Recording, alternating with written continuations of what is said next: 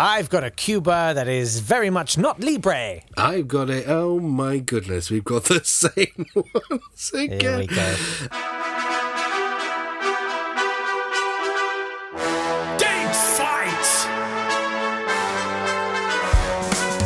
Hello there, welcome to Date Fight. Yes. It's the podcast where we take great moments from history and we pitch them against each other. He's Jake Yapp, I'm Natt Tapley, and together we have found the biggest lampposts in the street of history and are seeing which facts shine the brightest for your entertainment. I so thought you were going to bring a dog into that, but that's cool. I mean, I really think making people think of urine first thing in the morning that's what we want to do. Well, because they all listen first thing. I drink my own. Morning, everyone. Hello, how are you? Yeah, sorry about that. We are full of our own urine. We're full of vim and vinegar and our own urine. Have you been drinking Vim and vinegar then? They don't go well together. Can you still get Vim, or is it now Jif? Vimto, I think. Sim. I don't know.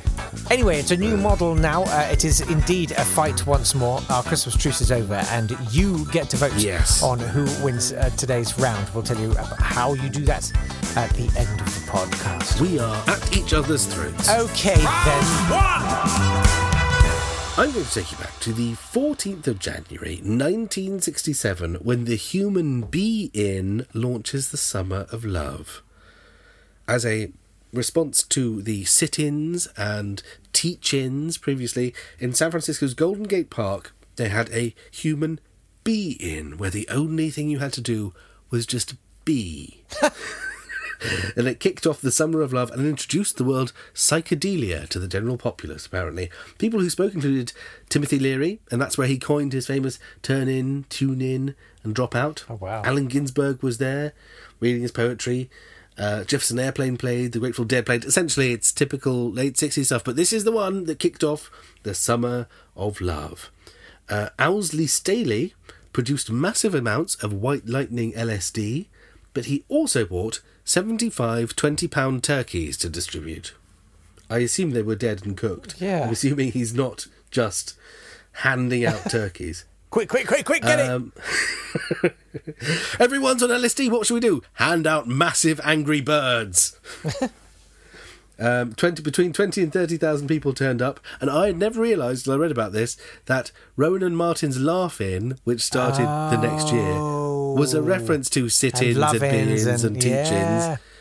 Yeah. Why did I never think of that before? No, it never occurred to me until just now. And why were they distributing turkeys? That's the most I think maybe it was turkey, you could get a 20-pound turkey, sounds like a lot of... It's just not very, surely, it should be some sprouted mung beans or something. This was the 60s. I mean, people weren't... fully woke. It was peace and love for humans, but, animals can get in the back of the van. Okay, fine. Frankly.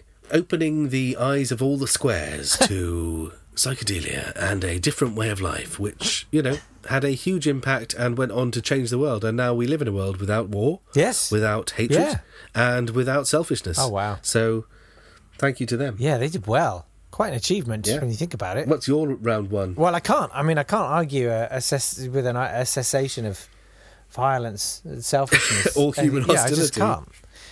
But I'll go a few years forward when I'm guessing we were still transitioning. Yeah. And I will take you to the 14th of January, 1973, the year of my birth. When year of my non-existence. The year of your what? It's the year of my non-existence. It's just dropping it in there. All right. Aloha from Hawaii is broadcast live via satellite. It's Elvis Presley's concert. It sets the record as the most... it sets a record. It's not a brilliant... It's another one of those ones where someone has edited this entry into Wikipedia. Right. And it's like, well... This is the record for the entry that I've entered. Yeah. You go, it sets the record as the most watched broadcast... That's a hyperlink that you can click on, and it won't show up there because it's the most watched broadcast by an individual entertainer. Right. In television history, unless you're going to count Nixon resigning. So... And to be fair, Elvis closed better than he did. Yes. I would say Nixon opened better. It's a stronger opening. I'd watch the first 10 minutes of that more. Yeah. But Elvis probably closed better. That's right. Well, in fact, it was Richard Nixon's visit to China a few months earlier that inspired Presley's manager, Colonel Thomas Parker, to announce that there will be a worldwide satellite broadcast from Hawaii to allow the whole world a chance to see a Presley concert, since he said it is impossible for us to play in every major city. What he didn't talk about, and what Elvis didn't know at the time, let alone his fans, was that throughout all of Elvis's career touring, and in spite of huge amounts of money he was offered to play abroad, the Colonel turned down all offers of international tours because he was an illegal immigrant. Really? And he was scared that if he left the country, he'd get exposed and he would get deported back to the Netherlands. So instead, we'll do a satellite concert from Hawaii and it'll be really brilliant. So hang on, this person had access to Amsterdam and thought America was a better idea. Well... Wow. Well, I mean, it worked for him, let's be honest. Yeah, fair enough. So he said he was confident that 1 billion people would tune in to see it. But despite his preoccupation with Europe, he didn't seem to know an awful lot about it, particularly the nature of time zones and the fact that the time it was being broadcast was absolutely hopeless. Be like 4 a.m. Yeah. For the European market, it was catastrophic. So no one knows how many people tuned in to watch it live, which is why it doesn't actually really make any of those lists. But I can tell you that between 1 and 1.5 billion people watched the 1 hour broadcast live, according to Elvis Presley Enterprises. Oh. And so the entire population of the world at this point was what, 4 billion? 1 billion. Yes. No, it was it was probably 3 or 4 billion, right. I would have thought. So that's half the people in the world, potentially, he's saying. Yeah. Watched it, including those who were almost definitely asleep. Yeah, no, definitely. But for all that one sort of poo-poos all of this, you have to admire the set list. Kind of, he was such a heavyweight in the world of music. When the catalogue of his hits.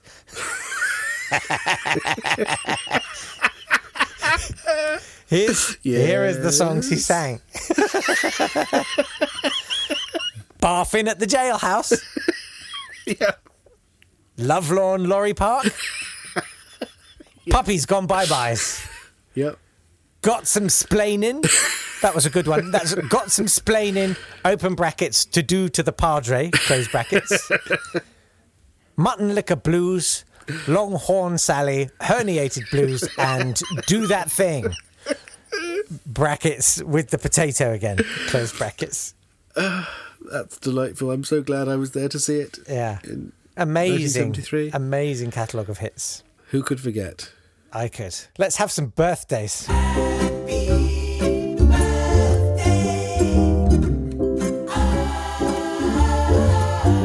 Happy birthday to old-time speech traitor Mark Antony, who done his old mate Julius Caesar in right proper.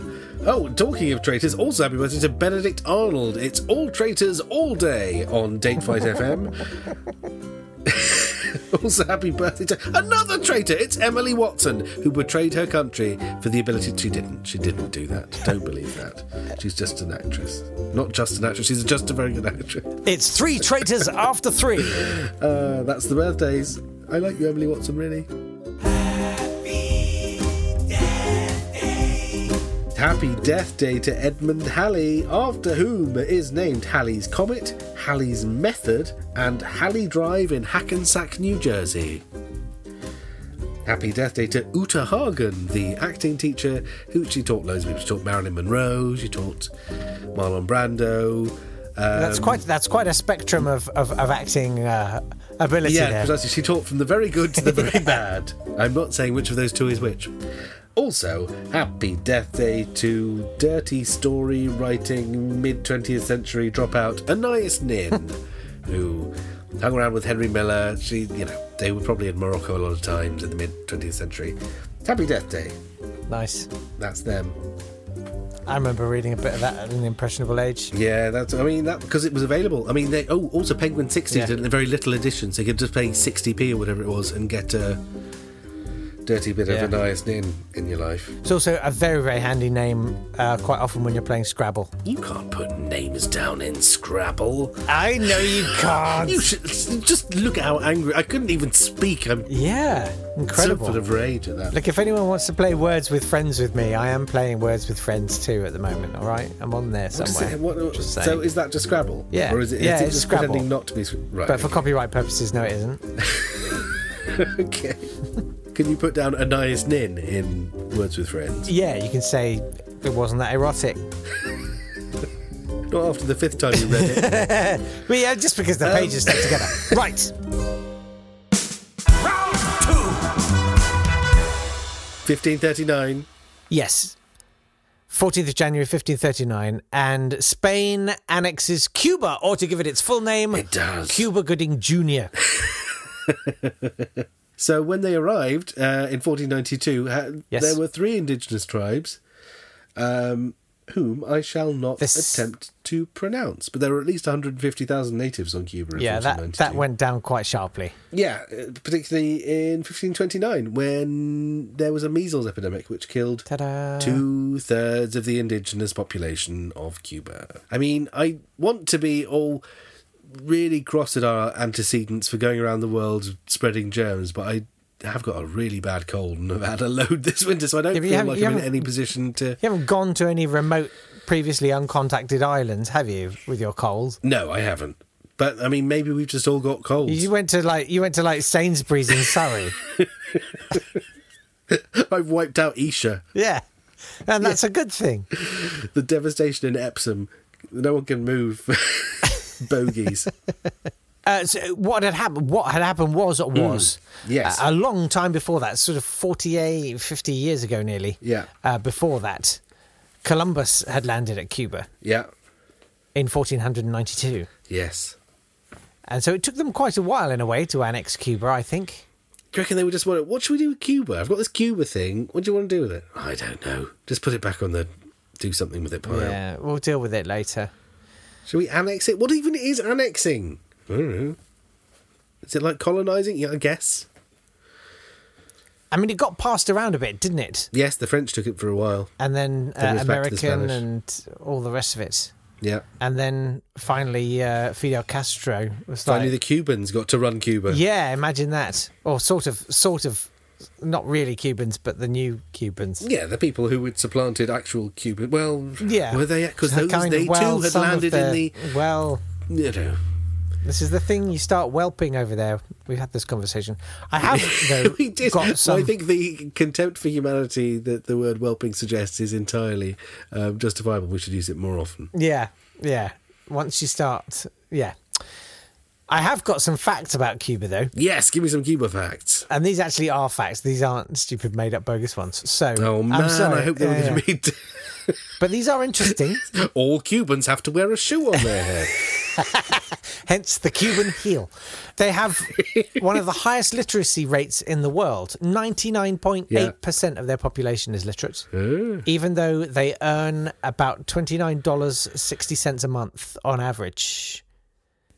Also, Cuba is home to the largest flamingo colonies in the Western Hemisphere. Really? I didn't know that. And I have been looking for flamingos to hunt. Well, tuck in.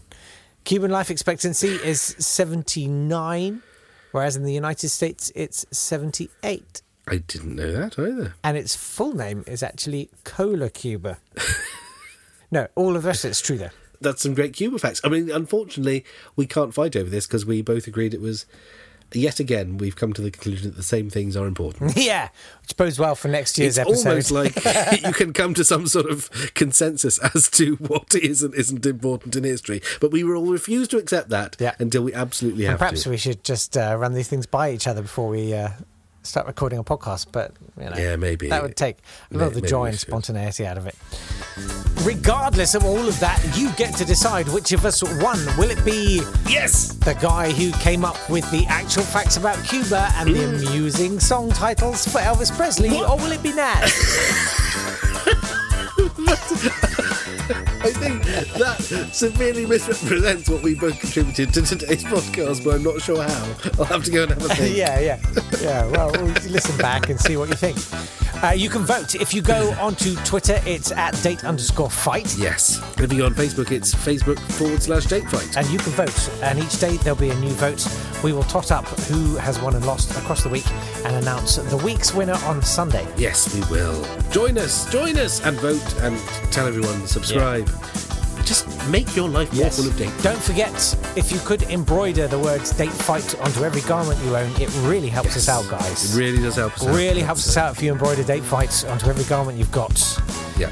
And then with a staple gun. Especially hats. Yeah. Or shoes if you're Cuban. Yeah. We will see you tomorrow. Thanks very much for your company. Take care. Bye-bye. Thank you so much. Bye.